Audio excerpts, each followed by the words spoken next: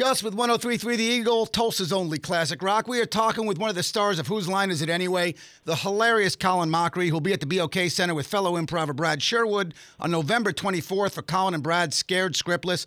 Colin, how's it going, man? It's going very well. Thank you very much. You were welcome. Have you ever been to Tulsa before? I believe years ago, Brad and I did a show there. I can't remember where. All I remember, around the outside of the stage, there was an Indian market. Hey, that's all you need to know. You just look for the Indian market, you know you're there now. Exactly. Now, your show is titled Scared Scriptless, and obviously improv in front of a live audience scares the crap out of most people. You, however, are kind of a master at it. Do any of the games that you play still make you nervous?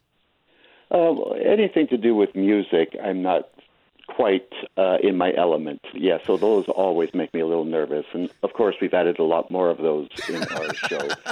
Brad and I find our show works best when we're constantly in panic mode. That's what I was going to ask. Do you not have any say over what goes in your own show? No, we're constantly trying to make it as difficult as possible for us, because that's when the fun happens. Now, Whose Line Is It Anyway? Has had a long run so far, especially if you count the original British version before you guys brought it over to America. What, if any, is there a difference between the British and American versions when you're doing it? The only difference we had, there wasn't any difference in the way we performed it. The difference was censorship. In Britain, pretty much anything goes. You could do anything. And then when we moved it to North America, they were a little leery of any kind of sexual content. I had a scene where I kissed Brad, or it was Greg Proops, and a voice from the booth said, "Do something different." And in the previous scene, I'd killed 3 women and threw them out a window. Nothing. So it was hard finding out where that line was.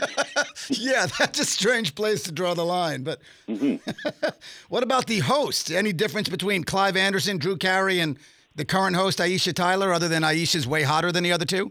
Well, there is that, yes. They all bring their personality to it. I mean, Clive is quintessentially British, very dry, very sarcastic.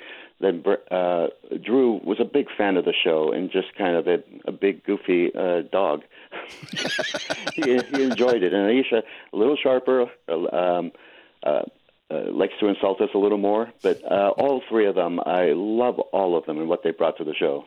Nice. So now you seem to be having and this is part of, I think, what brings so much enjoyment to people watching it. You seem to be having so much fun when you guys are on stage. What do you like about improv as opposed to, say, other forms of comedy like stand-up? Well, with stand-up, the audience are prejudging you. They're sitting there going, okay, you think you're funny, prove it to me. With improv, we're getting their suggestions. So they have a vested interest in us doing well because they're giving us all the material. So we have a little more leeway to suck. That might be the best line ever. I need to find a little more leeway for me to suck so I can get my boss off my ass. That would be nice. Now, I know comedians. I lived in L.A. for a while. I went to a bunch of comedy shows, and I've witnessed comedians being somewhat harsh and competitive with other comedians. Are you guys competitive with each other when you're on the show? Not really. I mean, improv is such an ensemble art. Everybody has to work together to make a scene go well. I mean, there is a little competition. I hate to use the word competition because it has negative connotations. But, you're trying to make the other guys break up. That's where our competition is, in trying to kind of ruin the performance of the other people. No, that's way friendlier. So, like, Ryan Stiles is never going to walk off stage and say, I killed it. Try following that, bitch. That's never going to happen? No, because he's not that funny to start with. So, yeah, no. Very nice jab right there. That is awesome. Now, because of so many people have seen you play in these games, does anyone approach you and start trying to play random games with you in the middle of the street or move you around like you're a puppet? Not yet. They do come up and say something funny, and it's not what I do. I work with other people. And also, I'm not on the clock. I get big bucks to do this. So, fork over some money, and then maybe I'll give you a funny line. I ain't funny for free, people. Exactly. Now, obviously, a lot of what you've done throughout your whole career on stage has been unscripted. What is the craziest unscripted thing you've ever seen happen at a show? Oh, gee. Well, we were doing a show once, and there was a guy dressed as a horse in the front row. And it wasn't Halloween. There was no horse-related holiday happening. So it was very odd. We actually brought him up and did a rap song to him, but we still have no idea why he was dressed as a horse. I'm still trying to think of what a horse-related holiday Yeah, would there's be. nothing. Paul Revere's birthday? No, you guys, as I was looking through some of the past guests you guys have had, you have had a wide range and some unbelievable guests. Do you have anybody that sticks out in your mind specifically? Well, for all of us, when Robin Williams did the show, that certainly was a big thrill. He inspired all of us. And when he was on the show, all of our energy went up 150%. And he was just the sweetest, funniest guy. You know, he was an Oscar winner, and he was doing this little show we were doing it, and he was just amazing. So that definitely was a highlight of my life and of my performing career.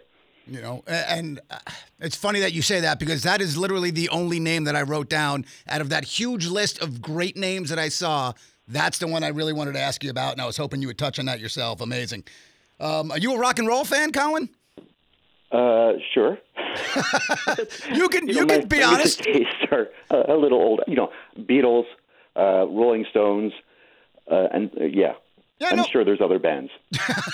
There actually are. They recently came out with some other bands, but those are two pretty good ones. You can't go wrong. But you can answer honestly because I can always edit it out. Oh yeah, yeah. I'm a fan of all kinds of music, and this is something that's happened recently. I've tried to expand my musical horizons because I grew up in the '70s, so Billy, Don't Be a Hero, and The Night Chicago Died were constantly on the radio. So. Mm-hmm. I was warped by that for a bit. Do you remember the first concert you ever went to? The Doobie Brothers. Oh, that's a good one. That is a good one. Hopefully Rock and Roll Hall of Famers here with the next round. They just got nominated. Yeah, that would be great. That was a great concert. I had a lot of fun.